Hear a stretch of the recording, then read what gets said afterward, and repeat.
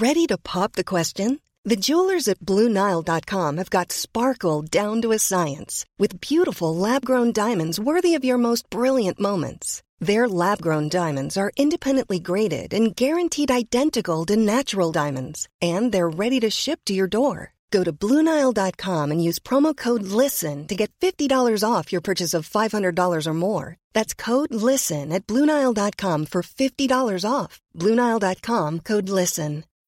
When you need mealtime inspiration, it's worth shopping Kroger, where you'll find over 30,000 mouth-watering choices that excite your inner foodie. And no matter what tasty choice you make, you'll enjoy our everyday low prices, plus extra ways to save, like digital coupons worth over $600 each week. You can also save up to $1 off per gallon at the pump with fuel points. More savings and more inspiring flavors make shopping Kroger worth it every time. Kroger, fresh for everyone. Fuel restrictions apply.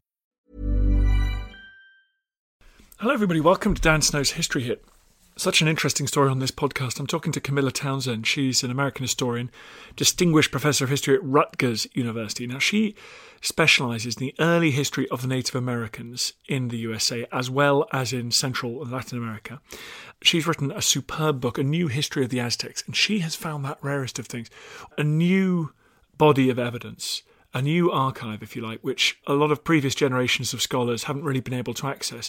And that is accounts of Aztec civilization, religious practice, worship, history, life from the Aztecs themselves in the years following the Spanish conquest. It's such a fascinating story.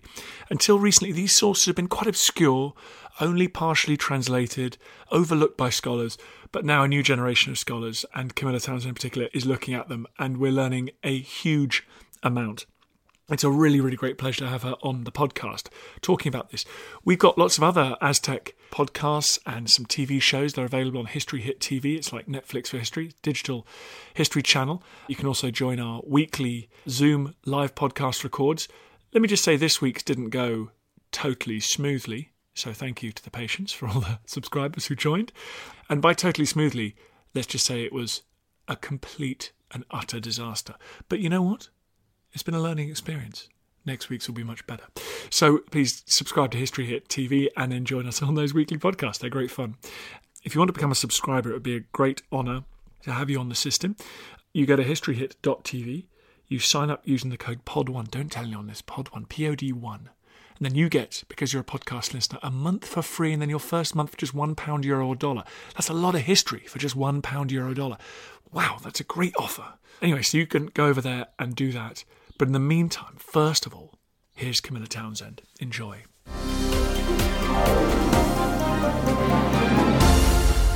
Camilla, thank you so much for coming on the podcast. It's a pleasure to be here. Are we still learning really significant new things about the Aztecs? Absolutely we are. We have spent so many years learning from the rather frightening objects like sacrificial flint knives and other scary pictures of objects that they've dug up that it's become almost impossible, unheard of, to learn about the Aztecs by reading everything that they said. Okay?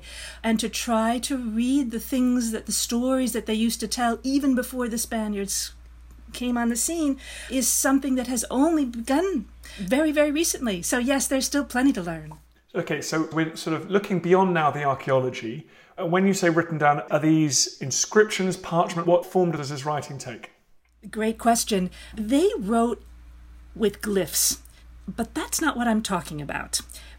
Almost none of those glyphic histories survive. In any event, they were just sort of mnemonic devices. These were pictures that were designed to elicit from trained reciters the stories or prayers that they were to tell. So even if more of them survived, it wouldn't help us that much to really hear everything they had to say. But what happened is that after the Spaniards arrived, they taught boys and young men, a lot of them, the Roman alphabet so they could study the Bible. And the indigenous kids did that. They studied the Bible dutifully, but they also took that alphabet home. They had figured out that they could use it to transcribe sound. They didn't just have to use it to write in Spanish. So if, for example, someone said in their own language, no quichli, I am a man, they could write, let's see, ni, N-I, o quichli, o. So they used it to transcribe their own language. They would ask their uncles, their fathers, their grandfathers, maybe their mothers, but probably not, how did you used to pray? What history did you used to tell? What did you used to say on such and such an event? And the elders would start to talk, and these young people would write it down, transcribing sound, almost like a tape recorder. And we still have these things. We don't have all of them, but we have a lot of them. But not too much has been done with them because they're hard to read. That's amazing. So there's a sort of 60-year golden period where, with the coming of literacy, before the generations that remembered pre-contact Aztec Mexican life died out. There's this sort of extraordinary time. Wow. I would stretch it even to 80 years, from the 1520s when they first began to learn, then the 1530s and 40s when they really began to write a lot, up to about 1600. They themselves began to say around 1600, oh my God, the last people who remember the old days are dying. Some of them, however, in about 1600 still had the papers and the writings of their fathers and uncles. So up to about 1600, they could still piece together some pretty real histories. After that, not so much, right? The stories that they wrote got more and more terse, more and more disconnected from what we know reality was, until by the end of the colonial period, the papers that they wrote claiming to be indigenous were not true to the earlier era. There were actually workshops that produced such things, sort of fake histories for a price, and you could take those fake histories to court to try to claim title to land. But between 1520 and about 1600, there was, as you say, this golden era when there were still people alive who remembered, and they knew how to transcribe sound, and they went to town. Thank goodness they did, because of them, sort of, they saved their past. Because of that, we now can piece together their history.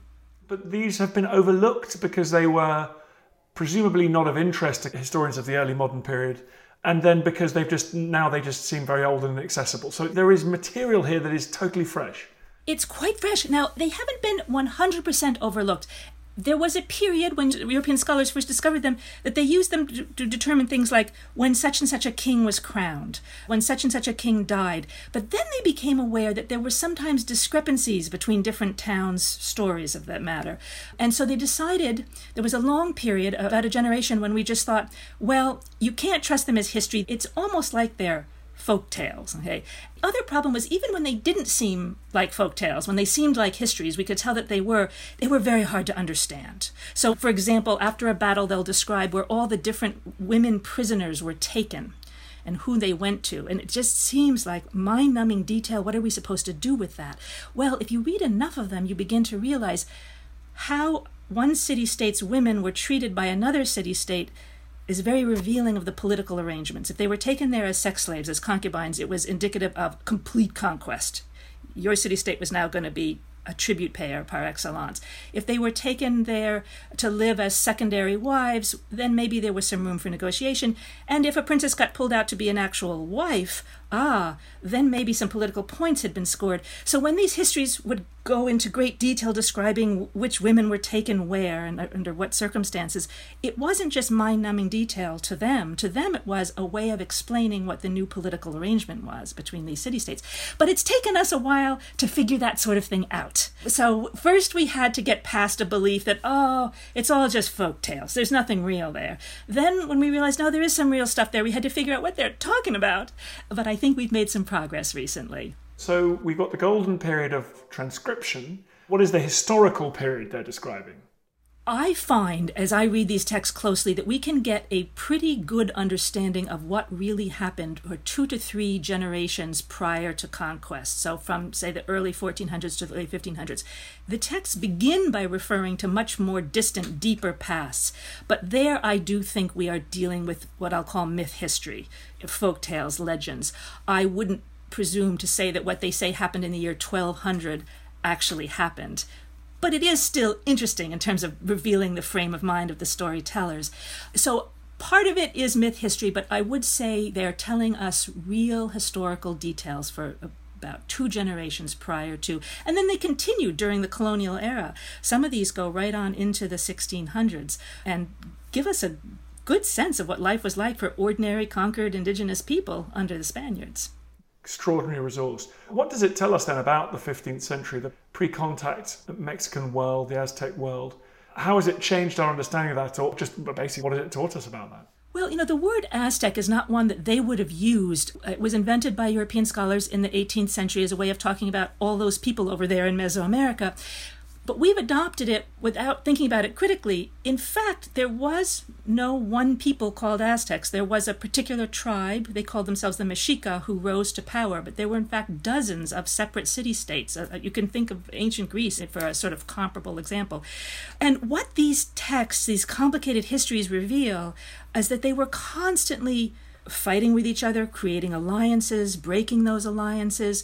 As I worked, I thought of medieval Europe. Young people who've read the history as I've written it say, oh, it's more than that. It's like Game of Thrones, right? Minus the magic. That is, or one could think of Renaissance years. That is, I often thought of actually Henry VIII and his struggles. I don't mean in terms of the brutal way in which he treated his wives, although that too. What I'm getting at is the way he would change wives with a shift in the political arena, the ways it was connected with who was going to be his heir. So likewise, much of the fighting had to do with the political arena, the shifting political arena, who was going to be the heir of which kingdom, etc. So they are revealed to be rather normal people with normal political agendas, sort of constantly trying to maximize their bets, okay? As opposed to being one group of people who are very fatalistic and always do things a certain way because their culture tells them to. They were complicated. It's certainly not an empire as we'd understand it in an early modern sense, this Aztec empire stretching from what became the Sea of Cortez to the Caribbean. It's a far more fragmented scene. That's exactly right. In fact, I even hesitated to use the word empire about the Aztecs. Many scholars refuse to, because at no point did Montezuma really have the kind of power that, say, the Holy Roman Emperor did. However, it is absolutely the case that the high chief of the Mexica had more power than anyone else in central Mexico did. They were the patron state, the one that other states had to get in good with if they didn't want to have trouble. So I would say empire is about as good a word as we have. We don't have an ideal word. They were the most powerful state, the paramount state. I think anthropologists would tell me to say they were a paramountcy. So they're a paramountcy, and that obviously plays out as these, perhaps if subordinate's the right word, I'm not sure, these client states often side with Cortez as he marches towards Tenochtitlan, yeah. Yes, although not always, right. There's actually been a recent myth, in a way this book is sort of revising the revisionism. The recent myth has been that all the indigenous just flocked to Cortez and that was really the secret of his victory. And many did. But many did not, because it was such a complicated political terrain. There were civil wars within some Altepets, within some communities, because some of the ruling family wanted to go with these outsiders and some of them wanted to stick with the Mexica because they couldn't tell at first what exactly was going to happen. Within about a year, it became very clear that European, or at least the foreign technology was going to win. The ships, the navigation equipment, became clear that Europeans, the outsiders, could continuously bring more people to this same spot, continuously more cannons, more horses, etc. So over time, more and more people did flock to the Spaniards because they were the winners. And so what other myths have you managed to puncture or refine during the publication of this, the research into this book? I mean, what about the nature of religion, religious practices and sacrifice and all that kind of stuff? I'm Professor Susanna Lipscomb, and on Not Just the Tudors from History Hit, I'm looking for answers to the big questions about every aspect of life in the early modern period. Like, how did the memory of Anne Boleyn continue to influence the court of her daughter, Elizabeth I? How were fairies brought to life on the Elizabethan stage? And how did the arrival of male-only doctors threaten the lives of women? In other words, not just the Tudors, but most definitely also the Tudors. Twice a week, every week. Subscribe now and follow me on Not Just the Tudors from History Hit, wherever you get your podcasts. Looking for the perfect gift to celebrate the moms in your life? Aura frames are beautiful, Wi-Fi connected digital picture frames that allow you to share and display unlimited photos. It's super easy to upload and share photos via the Aura app. And if you're giving an Aura as a gift, you can even personalize the frame with preloaded photos and memories. And also remember, when using messaging apps, they shrink the photos. You cannot print those out. You cannot blow them up. This is high quality imagery going to one of the most important people in your life. The Aura app is super easy to set up. It takes about 2 minutes. and you're going to love it. There's free unlimited storage, add unlimited photos and videos, and invite as many people as you want to a frame. Right now, Aura has got a great deal for Mother's Day. Listeners can save on the perfect gift by visiting auraframes.com to get $30 plus free shipping on their best-selling frame. That's AURA frames.com. Use code DANSNOW at checkout to save. Terms and conditions apply. Right. The Aztecs are imagined as these inherently violent beings whose culture sort of wedded them to violence, caused them to be fascinated by violence. There really isn't evidence for that. As with all stereotypes, there's a kernel of truth, right? It is true that they practiced human sacrifice. But about that, I want to say this. It seems to archaeologists now that probably all ancient human cultures practiced some human sacrifice. I'm sure you know there's been some discussion of that in ancient Britain, all over the world if you go back far enough. There are even hints of it in the Bible. And certainly all Native Americans were interested in human sacrifice. After a battle, young men, the bravest of the brave, would often face sacrifice. The young women and children were more likely to be adopted, but the young men most often faced sacrifice. What the Aztecs did was kind of turn that into, I was going to say high art, but that sounds too cruel and is unfair. They made political use of this very common religious act. They had been the last people to arrive in the valley and had to fight very hard to carve out some space. As they began to win and conquer other city-states in alliance with certain friends of theirs, they began to realize we could put vulnerability behind us forever if we try hard enough. And so they actually began to use human sacrifice as a terror tactic. Towards the end, they even brought people from territories that they planned to conquer or hoped to conquer to Mexico City to show them the sort of gladiatorial human sacrifice, and then released them.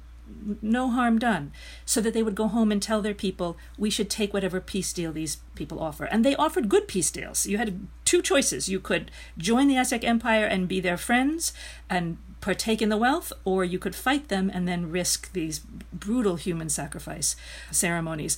They were no longer killing just one person once in a while. By the end, they were killing dozens of people every month.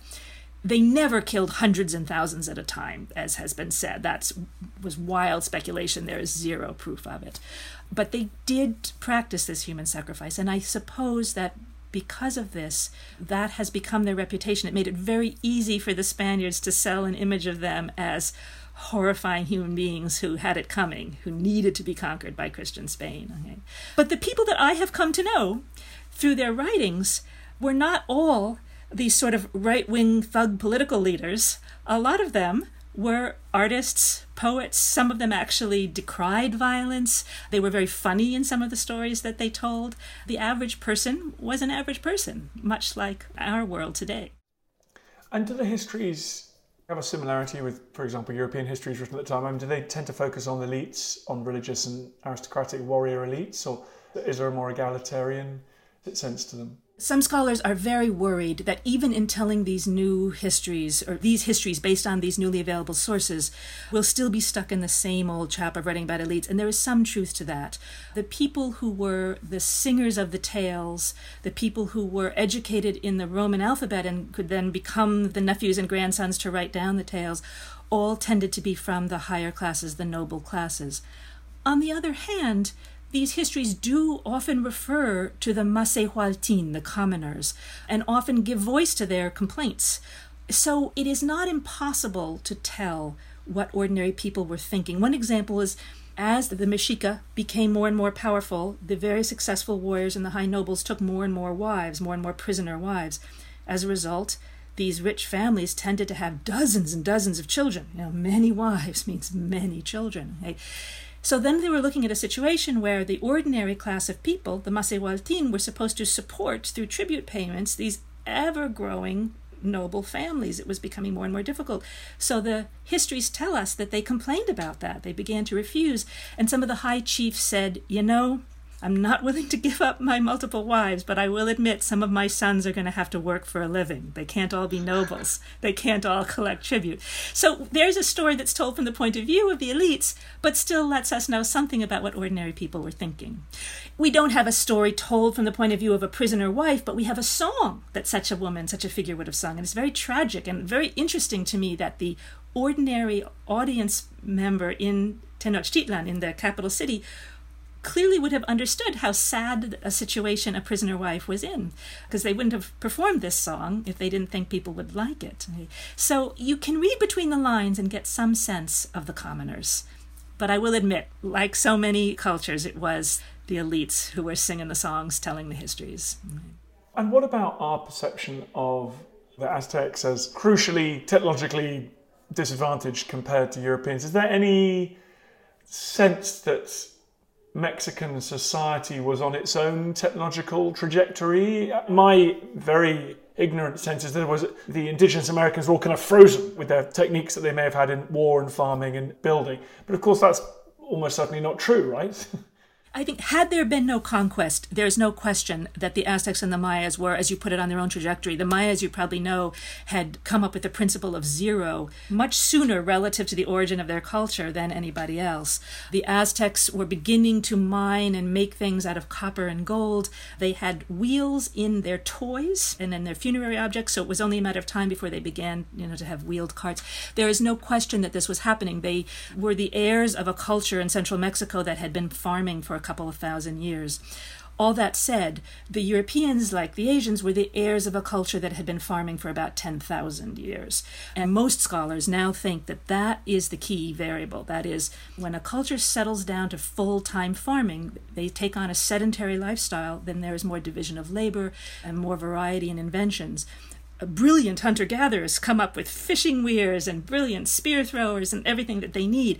But when you're a sedentary society, then you can have blacksmithy shops, someone can make an alphabet, you can have calendars, all sorts of things that can only happen when your people live in the same place year-round and you are dividing up the labor in all sorts of ways. So there's no question that the old world had a many thousand-year advantage relative to the new world, relative to sub-Saharan Africa. And we see this play out over and over again. But we mustn't confuse that with a difference in ability. I think because these days we tend to admire tech-savvy people and think they're very smart, it's easy to allied the two things and sort of slide right into a belief that, if these people were very technologically astute, that meant they were very smart. And of course, Europeans were smart, but so were indigenous people, right? And so were sub-Saharan Africans. In fact, as I read the indigenous sources and watch their descriptions of their interactions with the Spaniards, they were sometimes puzzled by what they perceived as the stupidity of the Europeans, because they didn't understand the New World way of doing things. So as long as we don't confuse technological development for intelligence, I think we're right to simply acknowledge that the old world had a technological advantage. There was nothing that Montezuma could have done differently that would have won him that war. He behaved in a very savvy way, as did his generals, and they did fight for 2 years. But it's a little bit as though we pitted ancient Sumeria against the Holy Roman Emperor. I think we all learned in school to respect ancient Mesopotamia, their architecture, their writing, counting, everything. But they wouldn't have won a war against Charles V. It's not so much Indians versus white people as it is, how long have you been farming? And that will determine what happens in those wars. We're going to learn more and more about the Aztecs. Obviously, we've got the archaeology. We'll park that for a second. I mean, these written sources are so exciting, glyphs, more things emerging. Are you optimistic about your field? I am, very. A number of grad students right now are working with sources that very little has been done with. Among them are the songs that I've mentioned. Very little has been done because they're so hard to translate. And we have some translations into European languages that simply aren't very good, but they keep being used. So I think once they're retranslated, we'll have a much more direct access to their imagination, their hopes, their fears. Likewise, I would say that people now are beginning to put bits and pieces of different genres of sources together.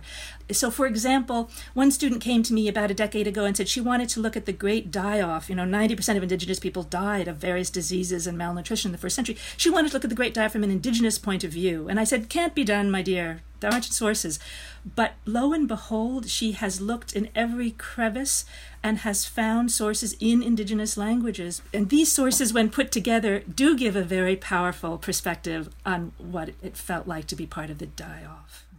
Worth pointing out, we live in these pandemic disease times and people keep comparing it to the Black Death, which they describe as the worst ever. Surely the worst ever series of pandemics were the ones that struck the indigenous people of the Americas in the 100, 200 years after the arrival of Christopher Columbus.